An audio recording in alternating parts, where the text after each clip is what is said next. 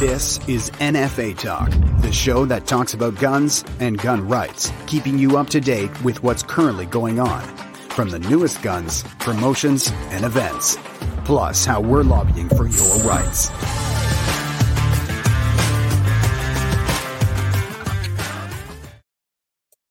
All right, just when you thought the Liberals couldn't go any further, here we go. Another amendment to C-21. We're going to talk about it tonight. I've got with me Rick Akersich, our president, Blair Hagan, our vice president, and our lobbyist, Charles Zach. So, guys, let's get going. We got a lot to talk about tonight. Where do you guys want to start? Well, you know, it's been a busy few days for us, and I think we probably should start with the radical changes that Liberals have made to Bill C-21 in the past few days. The biggest, well, you know, we can go back to the handgun freeze, but beyond that, the biggest is adding another 430 firearms to the list, basically center fire hunting rifles and variants, which increases that number substantially. So that's where we're at right now, and we're gonna touch on everything we can tonight, Blair. Yeah, absolutely, and we want to also get into some of the politics of this as well. I know right now everybody is got the list as it stands today, and is frantically going through it to see, is my gun on a list? Is my gun on a list? You know, what guns are they targeting? What are they not targeting? That sort of thing. As we all know, we've had a chance to take a look at it. It's a complete mess. It doesn't make any sense. I think what the Liberals did here was a lot of cut and paste, just to get this out there in front of the committee and to get a lot of controversy going over it. And I know that's something we're going to be discussing tonight too. Why did they do this? We're going to explain it to you. Yeah, absolutely. So here we have this government that sold C-21 in the first reading and the second reading with, the handgun freeze, the red flag laws, and a whole bunch of other small parts to the bill. And then, they find out going through talking with all the witnesses that, this bill is really flawed and maybe they should pull it back. So things aren't going well in Ottawa for, the government with the Emergencies Act, with the Nova Scotia shooting. There's a lot going on. So, of course, let's scapegoat the firearms owners, and we have to do something about this bill because it looks really bad. So they dropped this amendment, G46, where it just, it was nowhere close. They changed the scope of this whole bill, and they've already gone through first reading and second reading. And right when we're in clause by clause, they drop G46. I don't know. I was. Well, where do they go when the heat's on the Liberals? They go to firearms. Charles has actually been sitting in on the SECU committee meetings, and he'll give us some highlights of what's been going on there. Yeah, so I was there for 2 sessions, and I've been watching it, of course, up until now as well, too. And you're right. This is being railroaded through this SECU committee, which is Liberal dominated and supported by their ideologically motivated counterparts in the Bloc and the NDP. I was there Thursday, and they've only gone to the First Amendment. And the Bloc basically declared that no matter what comes down the tube, they'll be voting for everything that comes down here, no matter what the motion is. So they're way ahead of the game. They're into this ideologically. They want to see all guns gone, as the Liberals do. So, that's where it's going. But there is hope. So Charles, when you said just the Bloc, what do you feel about the NDP? They're going through it as well? Well, it's interesting. They are supportive, and I have lobbied NDP in the past, and they understand, the flaw, the premise of banning my guns and having an effect on crime control. They don't understand it either, but of course they're whipped to understand the party, message. And interesting enough, I had a nice little conversation with the MP there, the NDP, and what's his name, McAllister, and. I asked him outright, do you believe that, these measures are going to have a significant impact on homicide, domestic violence, suicide? And he went right into his canned messages. It was, he didn't have an answer, right? But, and then I challenged him a couple of different times in a, diplomatic way, kind of questioning and, Q&A manner. And I could see that, he doesn't seem so committed to the idea per se, like Pam Damoff. She is passionate about this, believes in the misinformation that she's made up here. But I don't get the same kind of sense from him. So, who knows what's going to happen in the future. Well, I'd like to expand on that too. I know a lot of the people out there are really hitting their NDP MPs on this now, and the party is feeling it. There is a lot of concern there. A lot of NDP ridings in this country are rural ridings with a lot of firearms owners who are affected by this in a very, very detrimental way. And I got to say, you guys are doing the right thing because they need to be held to account. And if they go forward with this, you need to hold them to account on election day as well.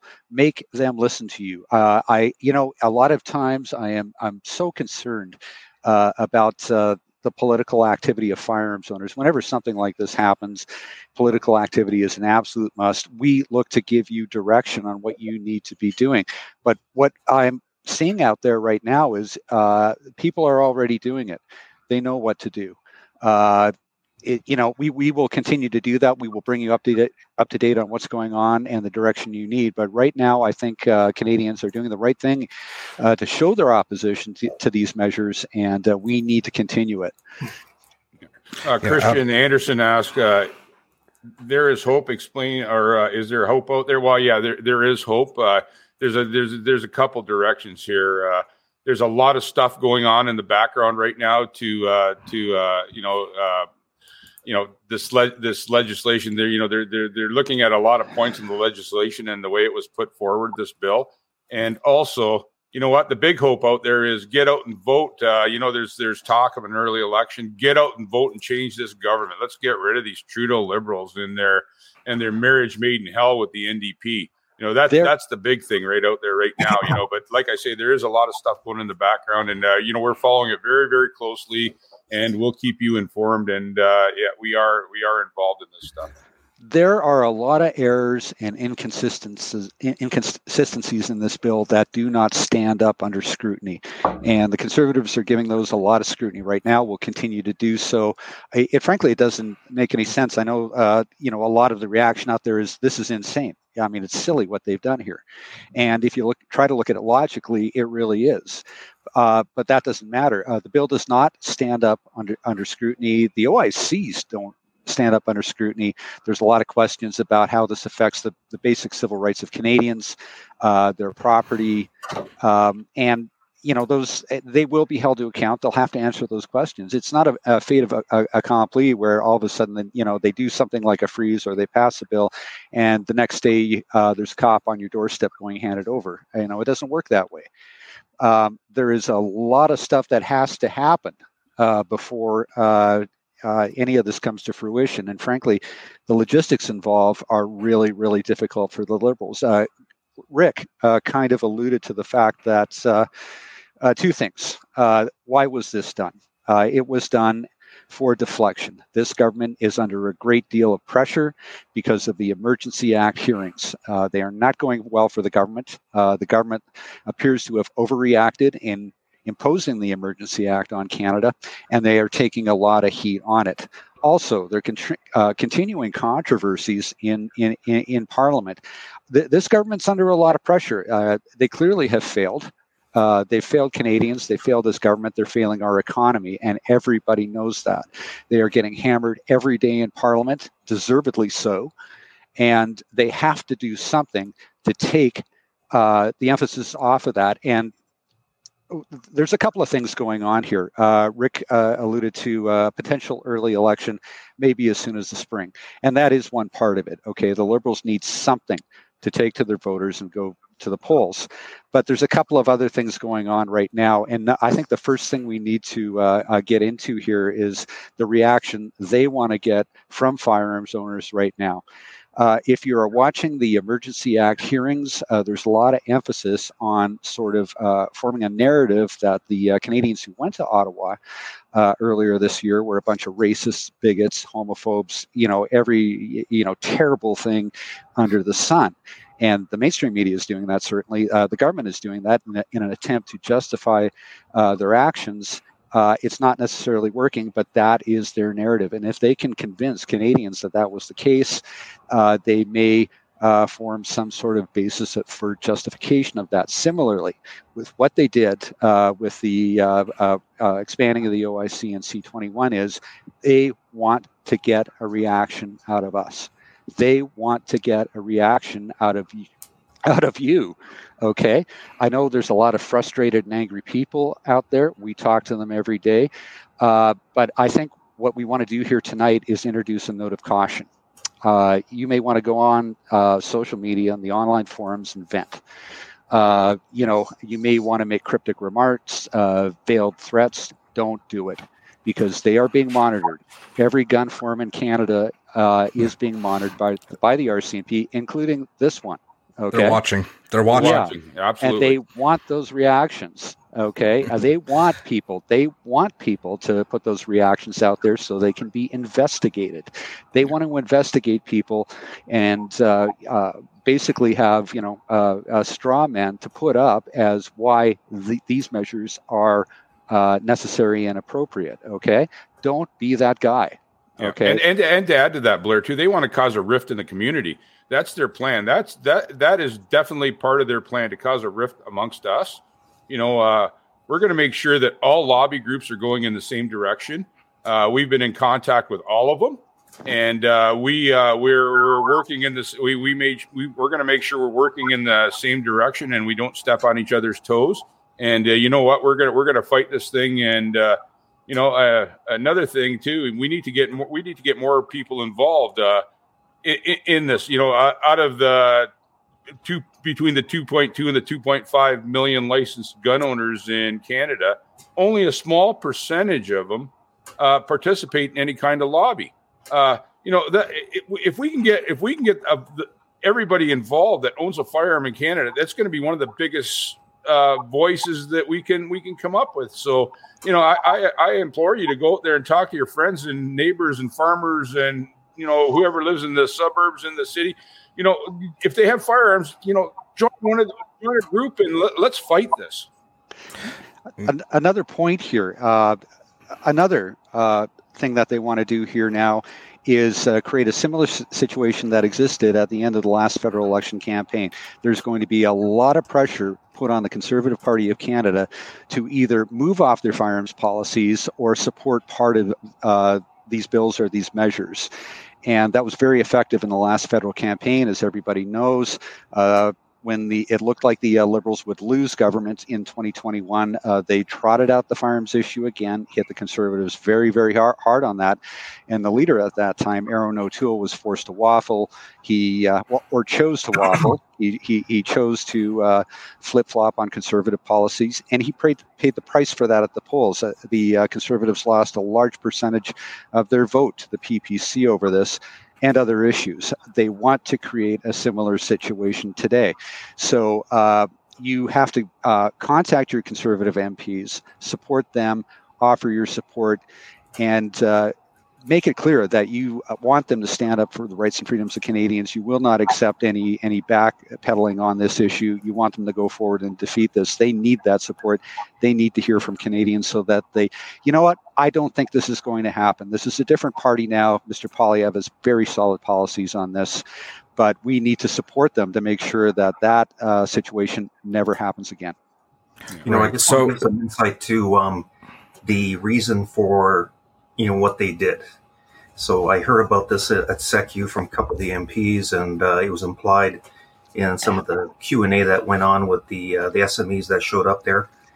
So the Liberals understand that their original OIC, of the military-style assault ban OIC, is flawed procedurally and administratively, and it was open to collapse at some kind of a challenge.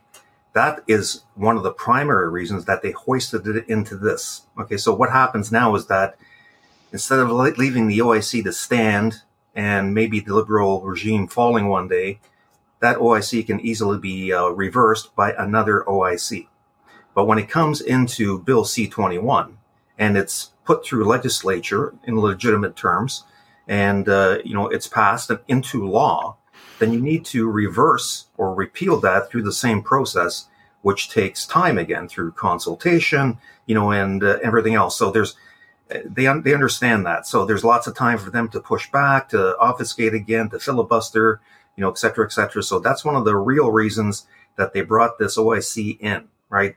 More disturbing, though, is what they've done with the primary definition of prohibited. That's the G4 amendment, which basically says that anything that's, semi-automatic, shotgun, or rifle that has a, barrel diameter of a certain size, and the gun itself is designed to receive, a standard capacity magazine, So that is leading up to what's coming next in the SECI committee, where they're actually going to define what a military-style assault rifle really is. This is going to be hilarious, right? Because it's going to be some made-up liberal thing again, and I'm sure the conservatives are going to pull their hair out and they'll be all over this. But once again, the SECI committee is stacked, by the liberals. The chair is a liberal.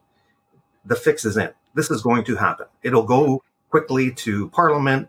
It'll be rubber stamped by the Liberals and the SEALs and the NDP, and it'll go to Senate, hopefully. Wow. And we're already preparing for this, right? That the Senate is the body of sober second thought.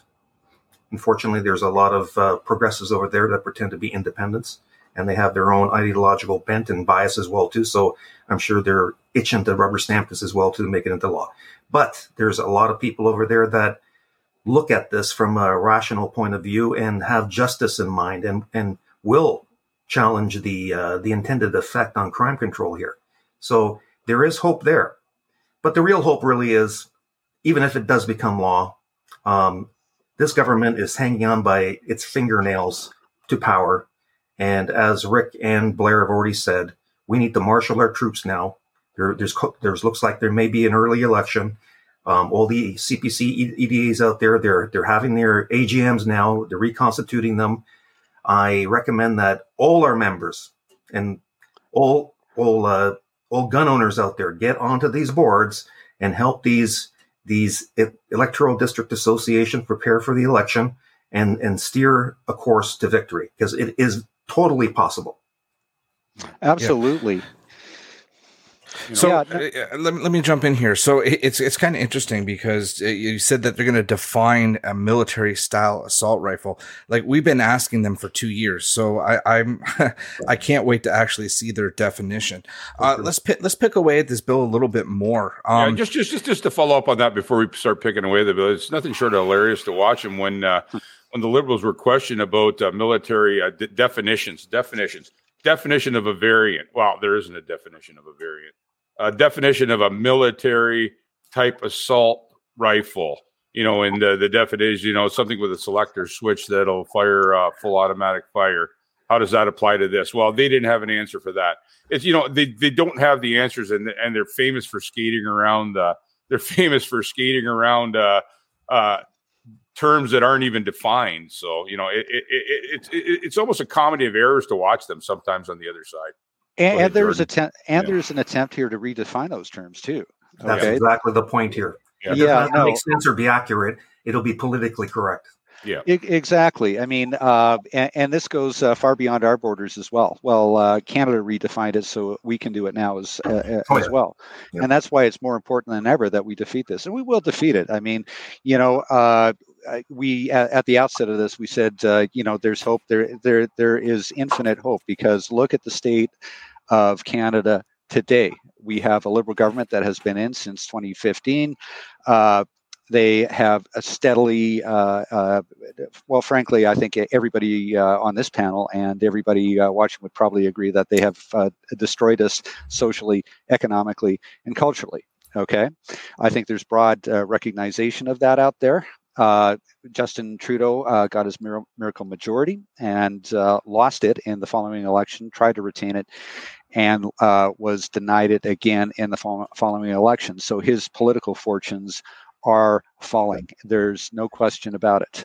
Okay, the Conservatives ran 2 federal elections with lackluster leaders who could not capture enough vote to form government, could not capture enough excitement, even in the Conservative Party, to do so. Today, it's completely different. There was a paradigm shift in the party. There's a paradigm shift in Canadian politics, and we will do our part to make sure that plays out, because it's not only this issue, as important as it is to us, and probably as important as it is to Canada as a nation.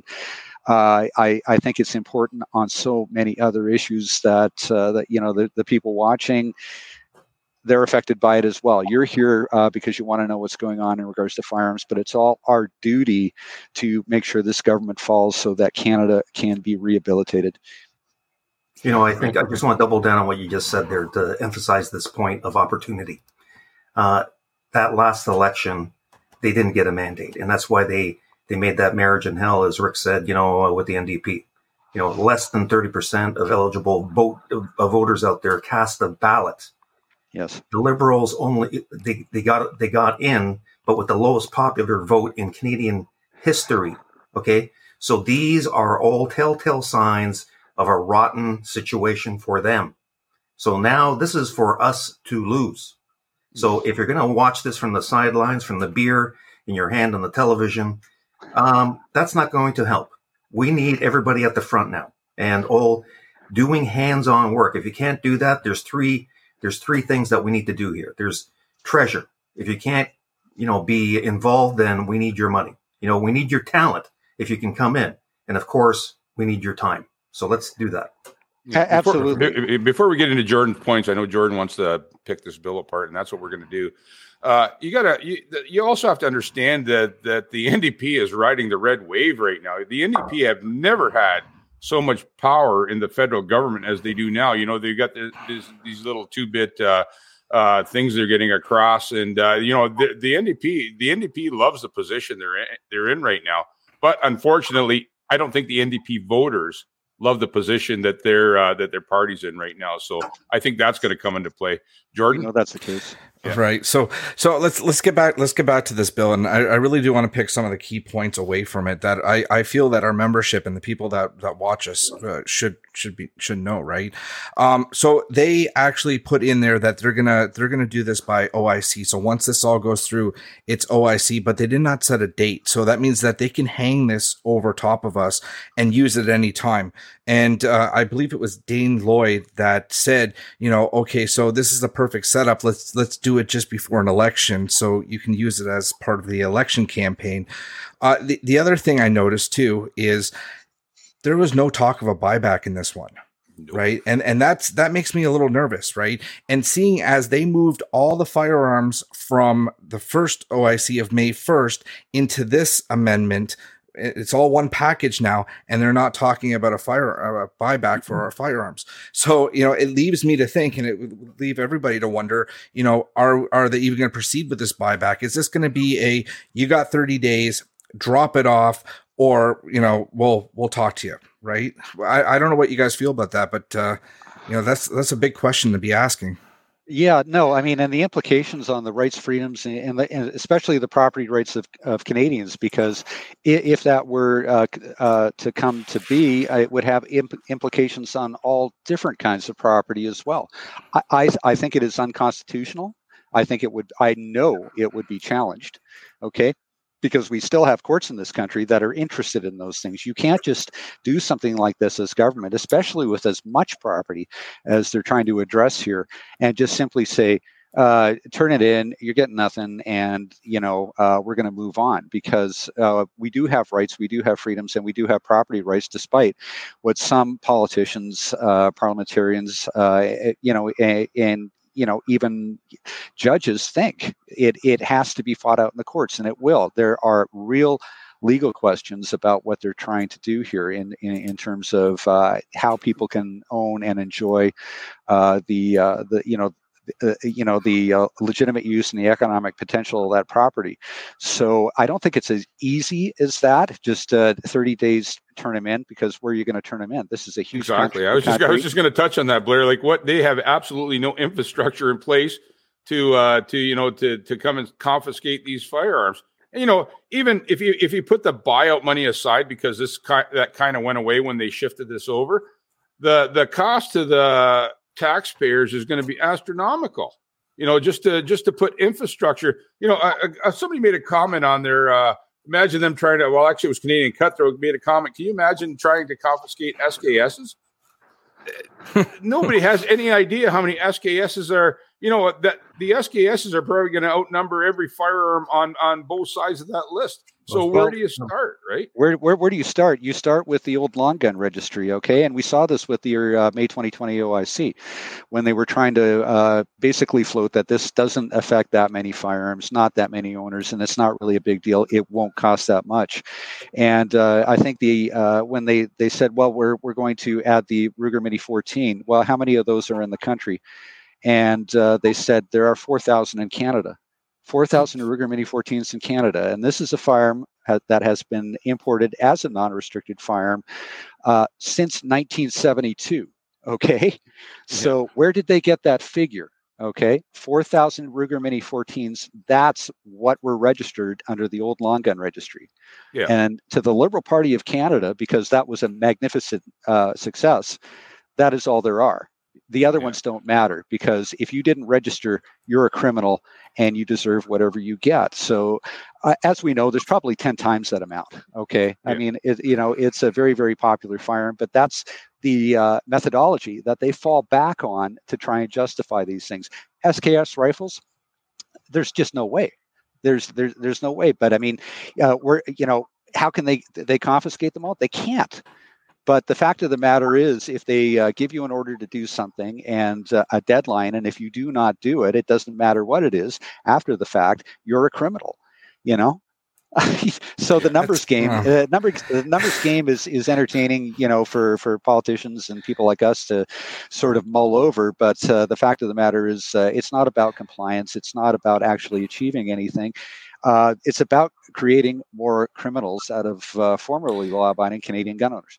Well, but hold on. But Blair, we're technically criminals already. It is against the law to be in possession of a firearm. That PAL is only your exemption to get out of jail free card. Yeah, so. No, we are licensed. We are licensed to commit the offense. Yes. I just want to get back to what Jordan said about what was not in the proposed amendments. And there is no buyback that's mentioned there, but there's also no mention of grandfathering. But there's also no mention of a confiscation regime either, right? So what this actually means that it's just going to be illegal, like they did with the extended Ruger mags way back when. It's just illegal. Okay, thank you. Next day they're illegal. Anybody with a Ruger extended 25-round mag is a criminal the next day. So, but I mean that's kind of the premise here. But I just want to get to the costing here now. So with this costing and these extra firearms that are on here. It's been costed by the Conservatives to be someplace in the realm of $10 billion plus. Okay. And that I'm sure will double, as the Liberals get involved, if they are involved. Okay. But, the Liberals are always saying, oh yes, they're going after the root causes of crime, and the urban situations, and they're tightening up the borders and things like that. Just imagine what $10 million would do at the border in these cities where there is socioeconomic problems, right, that are creating these scenarios and the environment for this kind of misuse of handguns and whatnot, right? Yeah. $10 billion, right? So their answer to that is drop mandatory minimum sentences. That's their answer to that. Yeah. Drop the mandatory minimum sentences. They would never do that to firearms owners. We're going to be held accountable to every letter of the law. But man, if you're a gangbanger, you're good to go because your sentence just got cut in half. You can serve your sentence from home. Where are they going to get the money for this? Like Canada is pretty much broke at this point. Where are they going to find this kind of money? Well, they're not, and this also exacerbates their problems with the provinces. As everybody knows, a number of provinces have come out against this: Alberta, Saskatchewan, Manitoba, New Brunswick, I believe, Yukon. The more will come on board do not. Hint, Ontario, we're waiting for you. Yeah, there's Ontario, something's going to happen on Tuesday in Ontario. Government. I don't know what that is yet, but we'll see what Ontario, step up, contact your provincial government and put pressure on them. But the fact of the matter is, because you add more onto this, it's more of a burden, and Ottawa needs the provinces to participate this if it were to go anywhere, right?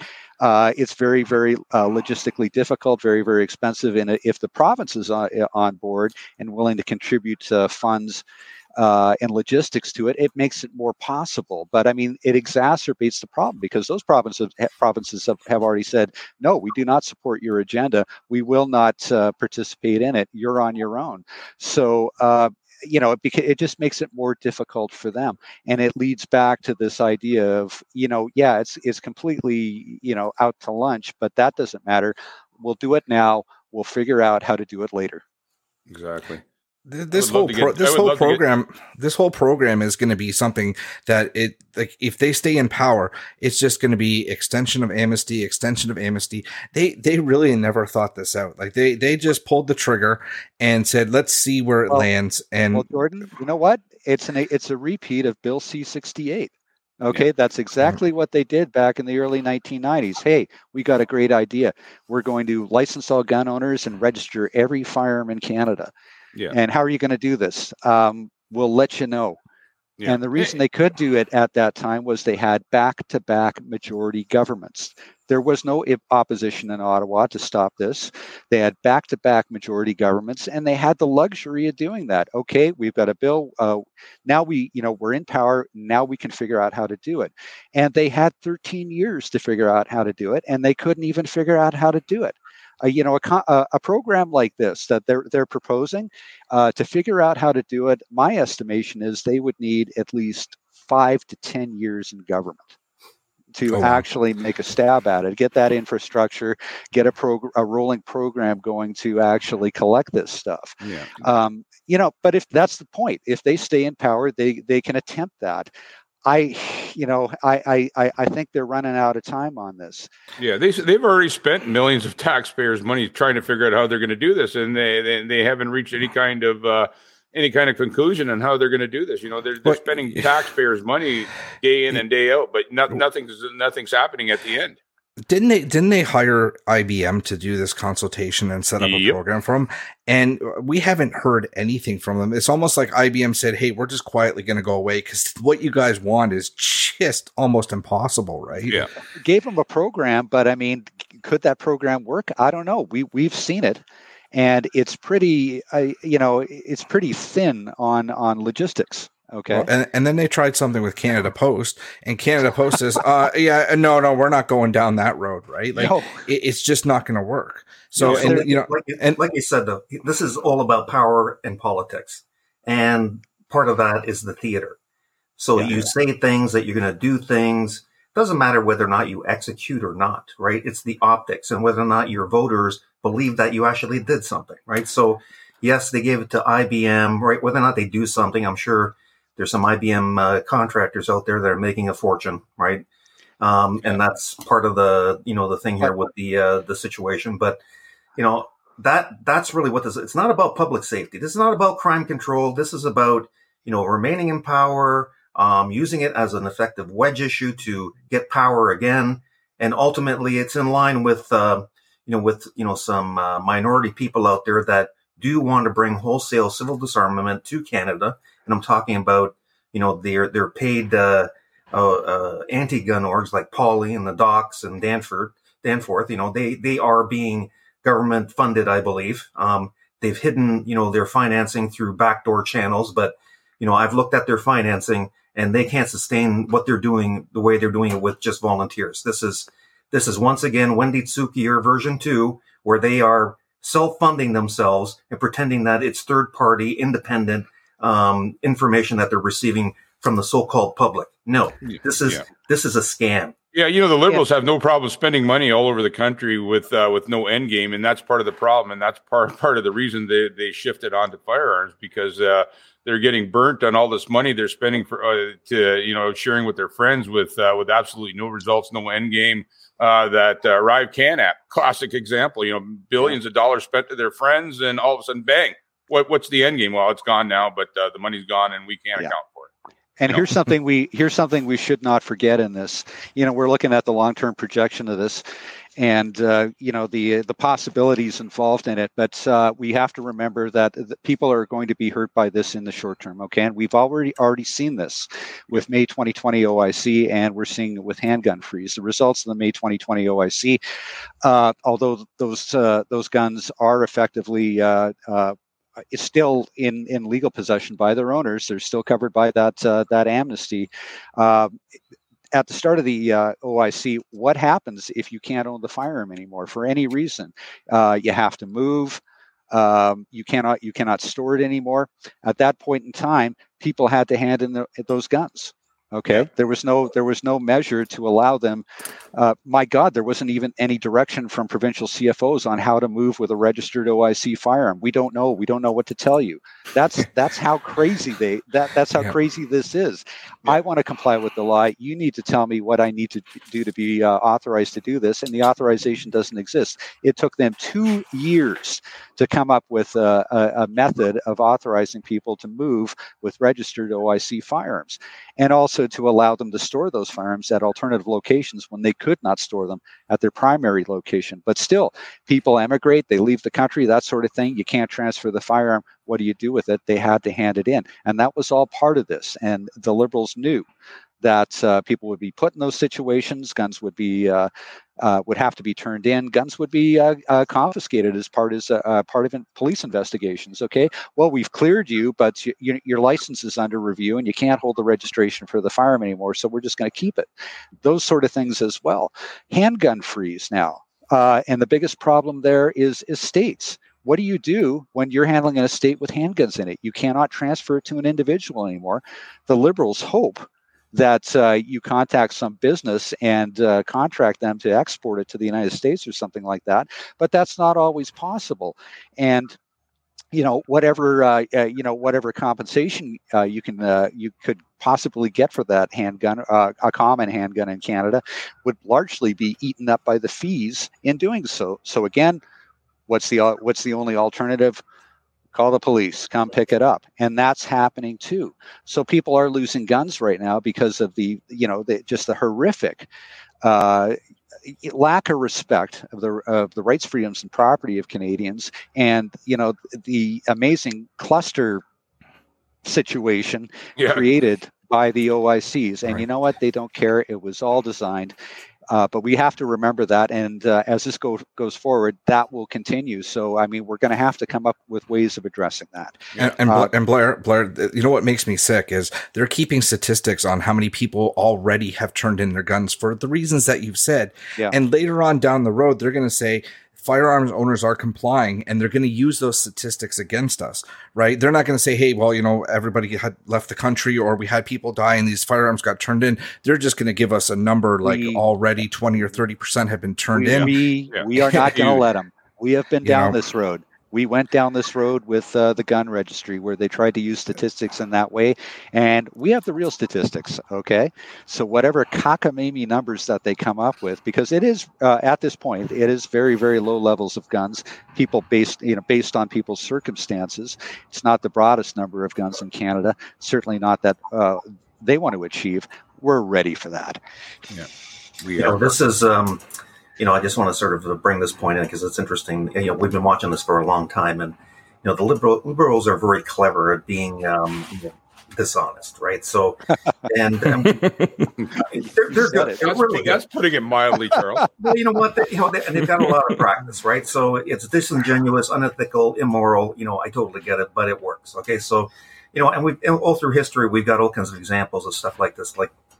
Nazi German, Hitler supposedly burned down the Reichstag so that he could take power. Okay, so this is something like that, right? So, at the beginning of Trudeau, he said that, we're looking at doing stricter gun controls. Well, what happened? All the people out there that had guns bought more ammunition, right? Yeah. Then they threatened even more stuff. So they bought even more guns and more ammunition. And then they justified their measures by saying that, well, there's been such an increase in the purchase of guns in Canada that now we have to act. Well, Who started this? Yeah, let's ban imports now, because every time we open our mouths, people are buying guns. So we got to stop the imports right now. We have to stop the imports. Yes, but they manufactured that rush, right?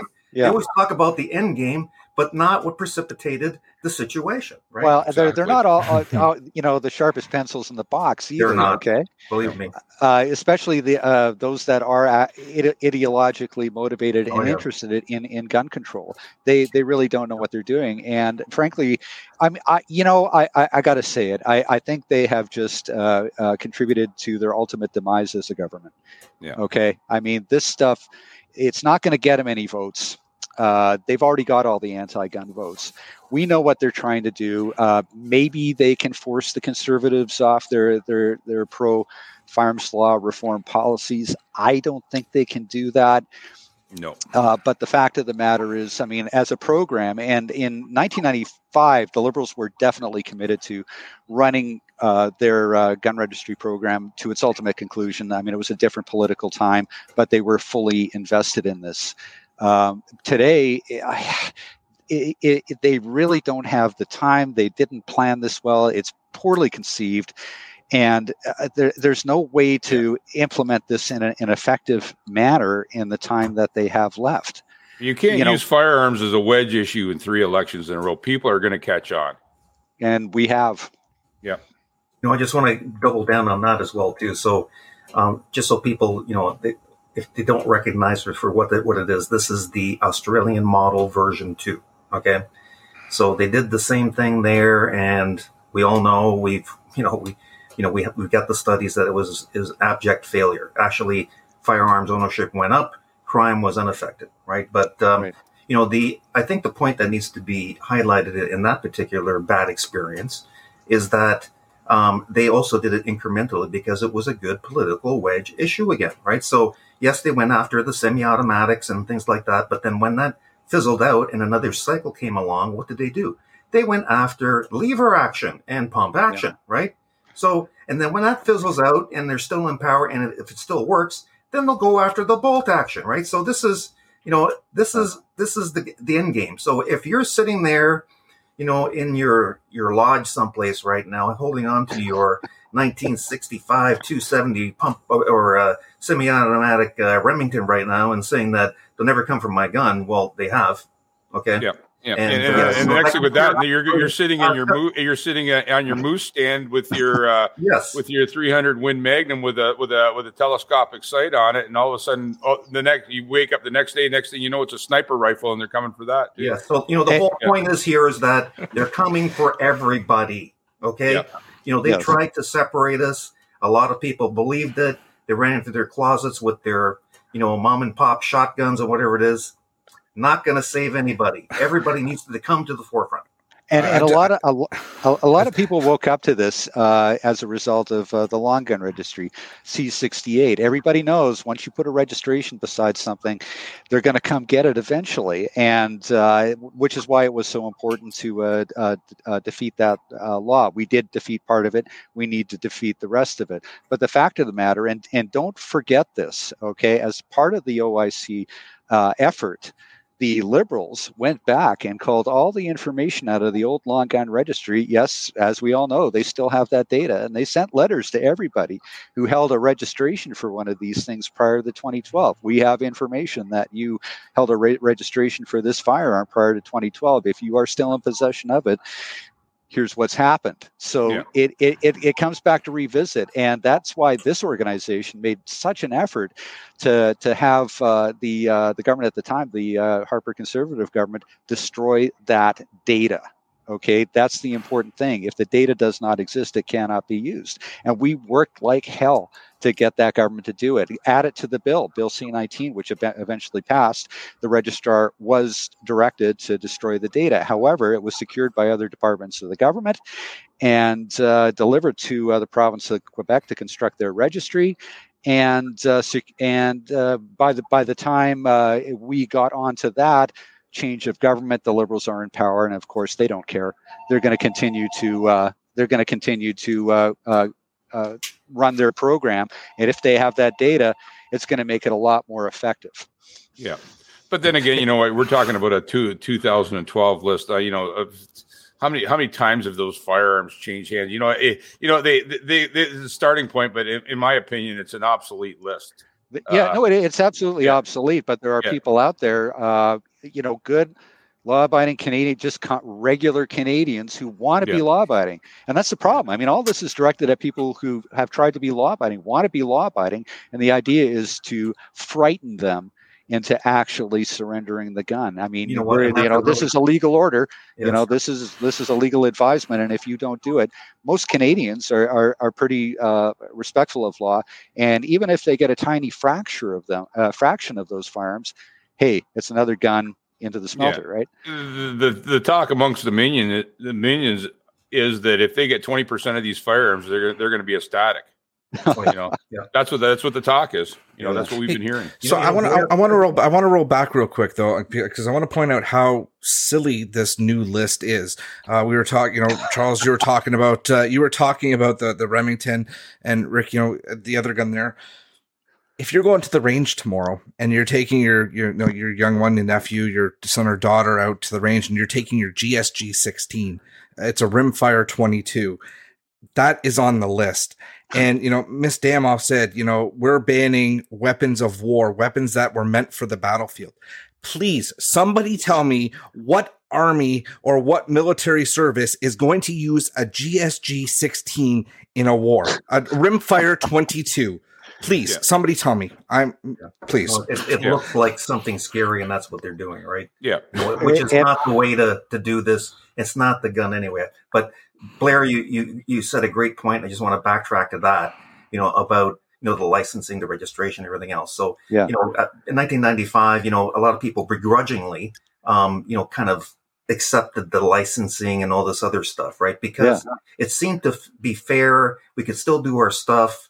And we could still operate and have fun, right? Well, now we can't do anything. So why do I even want a license anymore? Yeah, no, the amount, and that's the heartbreaking part of this. This further undermines respect for the law. Yep. Okay, C-68 definitely did. All right. A lot of people, that was the sentiment at the time as well. And it fortunately, it went into a groundswell of a movement to remove the Liberals and replace them with a real conservative party. But all this does is undermine respect for the law, because the people are going, I've done everything I had to do to comply with the laws in order to continue to enjoy and use my property. And this is the result. You're going to confiscate it from me. What happened to my country? This is the respect for my rights, freedoms, and property. And of course, the Liberals will go, well, yes, it is. It could create another black market. Black market. I use a Benelli M4 for an example. A fellow has a M4. He gets a diagnosis from a doctor that he's a terminal, and he wants to look at his gun is worth nothing because it's prohibited. So a Benelli M4, which sells for $2,595 from a gun shop, is probably worth $8,000 on the street. So you're on your way out anyway. You want to look after your family. All those firearms that you had in your safe, you thought maybe would be sold by your family members to make their life better, and all of a sudden, here I am with this firearm that isn't worth anything. What am I going to do?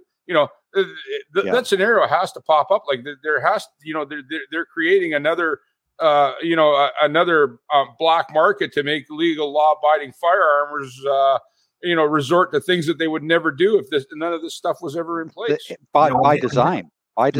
And history repeats itself again. Let's just talk about prohibition. Okay. So 100 years ago, the U.S., inanely decided that no booze for you. So what happened? The Canadians stepped up and the Mexicans stepped up, and they supplied the demand for the thirsty Americans. Yeah. So when you do that kind of a thing, especially in North America, when you have these these massive borders that we can't defend, ultimately, yes, organized crime is going to expand, to meet the consumer demand for this, and the black market will definitely be alive. But the real bad thing about this, and this always happens, and it's happening right now in our urban centers with all this gang warfare, right, is that there is more criminal violence as a result of them trying to protect their illicit markets. So they're not making us safer. they're creating a situation where it will become even more dangerous. You know what? And I address this whenever I talk to politicians about this issue, the issue of the criminal misuse of firearms, which is principally fueled by smuggling of firearms into this country. From the United States, we still have the longest undefended border in the world, and deservedly so, right? Righteously so. I mean, our two countries are. Our friends are their family, okay, and there is no reason to militarize that border. Canadian Border Services does an excellent job with the resources that they have. Okay, there is no dereliction of duty. There is nobody's falling down on the job trying to keep illegal guns out of Canada. They do the best they can with what they have. Could they use more? They could probably always use more. But I don't see a problem at the border in terms of trying to interdict the smuggling of illegal firearms. And whenever I talk to politicians, this is what I say to them. Okay, these are the facts. What's missing from this equation here? And they're going, well, we need to put more money into border services and have high, more, stiffer offenses for doing these things. And I go, no, that's all good, and that's been done in the past. It's going on now. But what's missing from this equation? And they say, well, what? And I say, it's the demand for illegal firearms. As long as that demand is there, it's going to be served. And the criminal element will always find ways to get them to satisfy into Canada to satisfy that demand. Okay. Look, I mean, today, use of firearm, a criminal offense, is not that serious an offense. They like to say that it is. We take this very seriously, but come on, look at the the shootings in the streets in our major centers. Look at the light sentences that those offenders get for doing that. The importance of firearms in gang and criminal culture today. It wasn't the case 50, 60, 70, 80 years ago in Canada. Used a gun on an offense, that was a big deal, and you did hard time for it. In Canada, not anymore. The gun charge is the first. The gun charge is the first charge that is dropped. You plead to the murder, we'll drop the gun charge. That sort of thing, and that's a real problem. As long as that demand exists, it's going to be served. You make the penalties for offenses of the violent use of a firearm so serious. And you make it known that we do take it seriously, and no, we're not going to plead that away. And that's going to go away. They will find other means of committing their crimes, probably nonviolent. Okay, because if I can't stick a gun in your face or bust a bunch of caps at my rival gang members because I don't want to do the time, that's going to reduce the demand for firearms, illegal smuggled firearms, and that's what's missing from the equation today. Yeah. All right. Now, I mean, for just regular Canadians who can't get the firearms that they want to, it does create a black market. And it's sad to say, and I know all of us talk to gun owners all across Canada every day, and we've been doing this for years. So we've got our fingers on the pulse of what's going on in our community, and I've heard this too. It's like I've done everything I've had to do to be law-abiding, and they're still coming from my property. Why am I doing this, Blair? Why do I hold a firearms license? Why am I observant of the Act and its regulations? Why do I try to comply with this? Every time they change the rules, every time they make it impossible for me to continue to enjoy the use and economic potential of my property. Why do I continue to do this? The criminals aren't affected by that. They're not affected by any of these restrictions in terms of licensing or registration or authorizations to transport and this, that, and the other thing.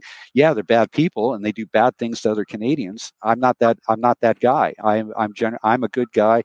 I want to be good to my fellow Canadians. I want to respect their rights and property. But when it comes to my rights, my culture, and my property, the government of Canada is not allowing me to do that. Why should I continue to be? Why should I continue down this road of being law-abiding? Because they've just taken advantage of me.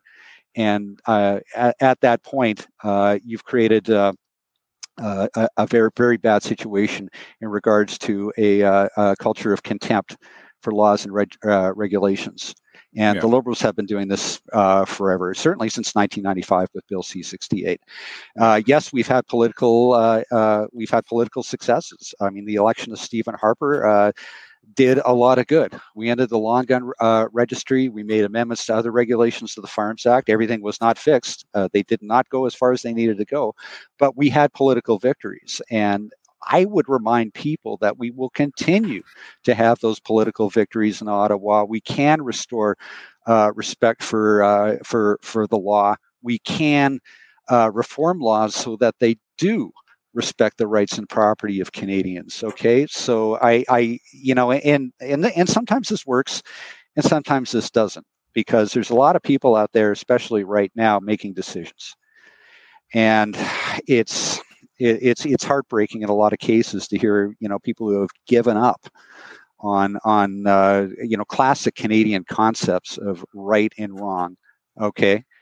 If you're going to make me the bad guy, you're going to make me the evil one. I guess that's just who I am now, and that's what I'm going to be. And now I'm outside of these systems. I'm not a violent person. I'm not somebody who's going to commit crimes or violence or anything like that. But you have pushed me out. Okay, yes. I'm out now. I'm done. I'm out. Certainly, this was done under Bill C-68, and it's being done today. And I think politicians, regulators, and law enforcement have to understand that. Okay, this you are forcing Canadians into this corner, and until we get really positive firearms law reforms that restore some of those concepts, that's the way it's going to be, and it's wrong. Yep. Yeah. It's wrong, and they know that, Blair. I mean, I'm not going to mention who said it, but law-abiding firearm owners are law-abiding until they're not. Right now, everybody knows who said that. Yeah, I'm not going to go down there again. But there is a superficial understanding of that. Okay, fine. Even if you're a licensed person, you're subject to misbehavior or evil. Okay, I get that. So you won't be constrained by a license or the law. But is that how the firearms community is judged? No, it shall not be judged that way. No, but here's the real rub on this, and you alluded to that already, is that they keep moving the goalposts away from us. We're running to try to catch up, and I can't make it, right? So like I said, why do I even bother with a license anymore? I've already been criminalized. I've been demonized. I'm treated unjustly in the courts, with reverse onus. Cost me a fortune to get my innocence back, even when I'm innocent. All right, I'm falsely accused under these laws. We are being persecuted like any other politically targeted minority group out there. This is not Canada anymore, right? This has to stop. I know it's a great thing for the Liberals to churn on, to get votes and everything else, but the Liberals out there need to understand that there's a lot of people out there who, like you said, are losing their private property. We're being treated as a second-class citizen, right? This is not North Korea yet. Okay, so let's wake up everybody, not just the Conservatives and the Liberals and NDP. Let's take our country back. These values and principles that made this country great have been stomped on by this cabal, right? Yeah. And they need to be held to account, and they'll only do that if there's a groundswell of grassroots people out there who say, enough is enough, we're taking our freedoms back. Yeah, the NFA is going to continue to fight these laws within the law. That's our mandate, and we're going to keep doing that, and we're not going to give up. So it just that's why we're getting these words out to you. We're throwing a bunch of scenarios out there. It just it's endless when you hear this stuff, and it changes every day. This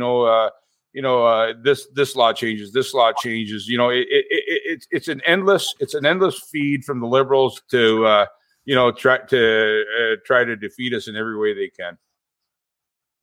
So we should probably give everybody listening our path forward here and what we plan on doing, right? Without letting some of our stuff out of the hat here, But, like for those that think, hey, the gun lobbies are just kind of sitting tight or whatever. No, we're continually working.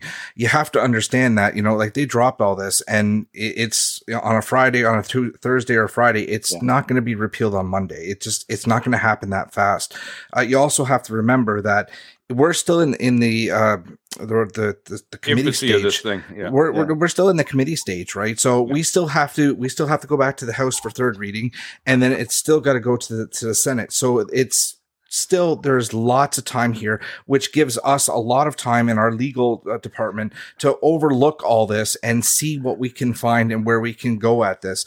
So, there's going to be lots of stuff in the future. This is not, everybody saw the list. This list is not final. I mean, and on top of that, they're going to add more to it, but this doesn't mean that it's actually going to go through. Yes, the Liberals do have the numbers in the House, but they're, the law is the law. The Bill of Rights, the Charter of Rights, there's a lot of other, checks and balances.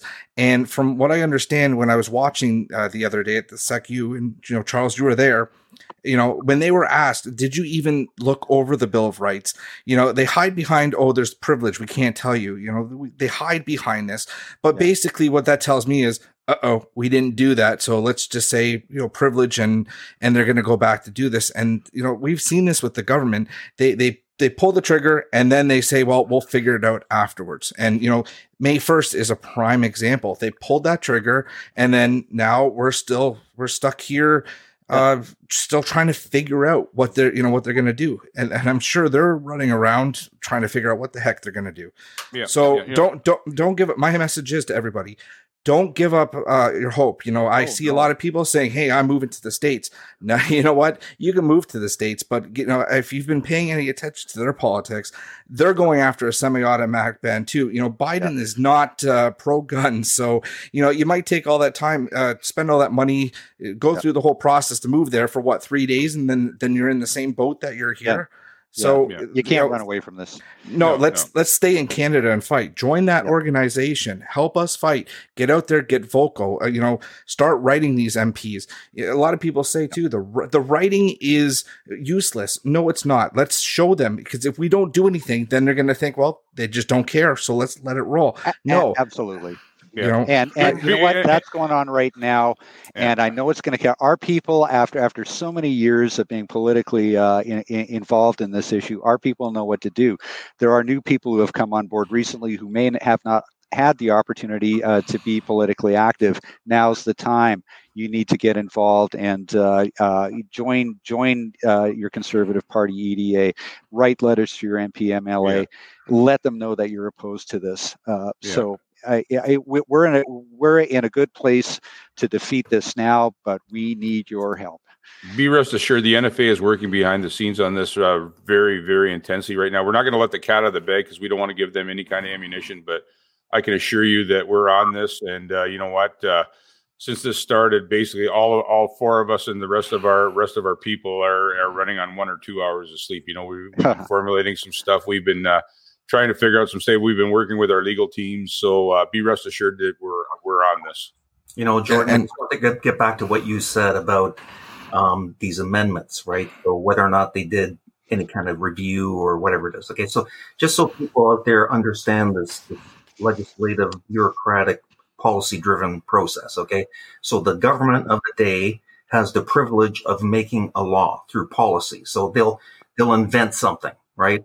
And what they'll do is they'll punt that down to their bureaucracy, to their experts, right, to craft some kind of a law. So when I was at SecU, I talked at length with some of the SME witnesses there from public service or public safety, and they explained that situation to me outright. But they made it clear actually in their testimony that they're not the ones that are coming up with this stuff, right? It's Trudeau and his little gang of, anti-gun people over there. They've conjured up some kind of an idea, and then they give it to these pure bureaucrats who are basically employees and, have to do the bidding of their master, and they do, right? So they admitted that these new amendments have not been costed. They have not been tested in terms of, efficacy, in terms of anything really, crime control, whatever it is. Letter of the law. Yeah, it hasn't been tested constitutionally, right? So these are things that were just slid in, right, without any kind of background, at haste, which once again, bodes well to the rumors that are out there. The election's coming. They want to ram around all this stuff through. So, but once again, that is the system. So don't blame the bureaucrats so much. Although, I did pose this question. I go, so if Justin Trudeau asked you to do something even immoral, that has been done in the history in the past, goes, what would you do? Right? And goes, well, I am an employee and I would do my job as efficiently as I could,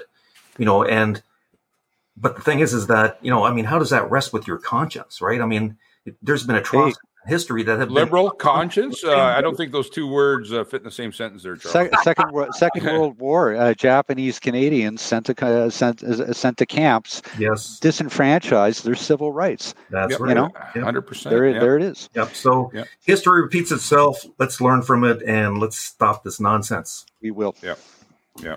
If there is election, get out and vote. We need to make some big changes here. All right. So I guess we've gone on a little over an hour now. I think we'll wrap it up there. We definitely this topic is not done. One final thought, for the Liberal Party who are watching us, they do watch us. We know that. Just one quick message: firearms owners this time are united. Right. And we are not going to give up and we are not going to go easy. So be prepared for the fight.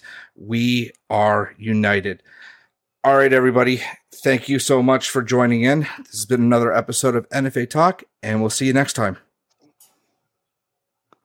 Thanks for listening to this episode of NFA Talk. Like and follow the NFA on social media and sign up to become a member.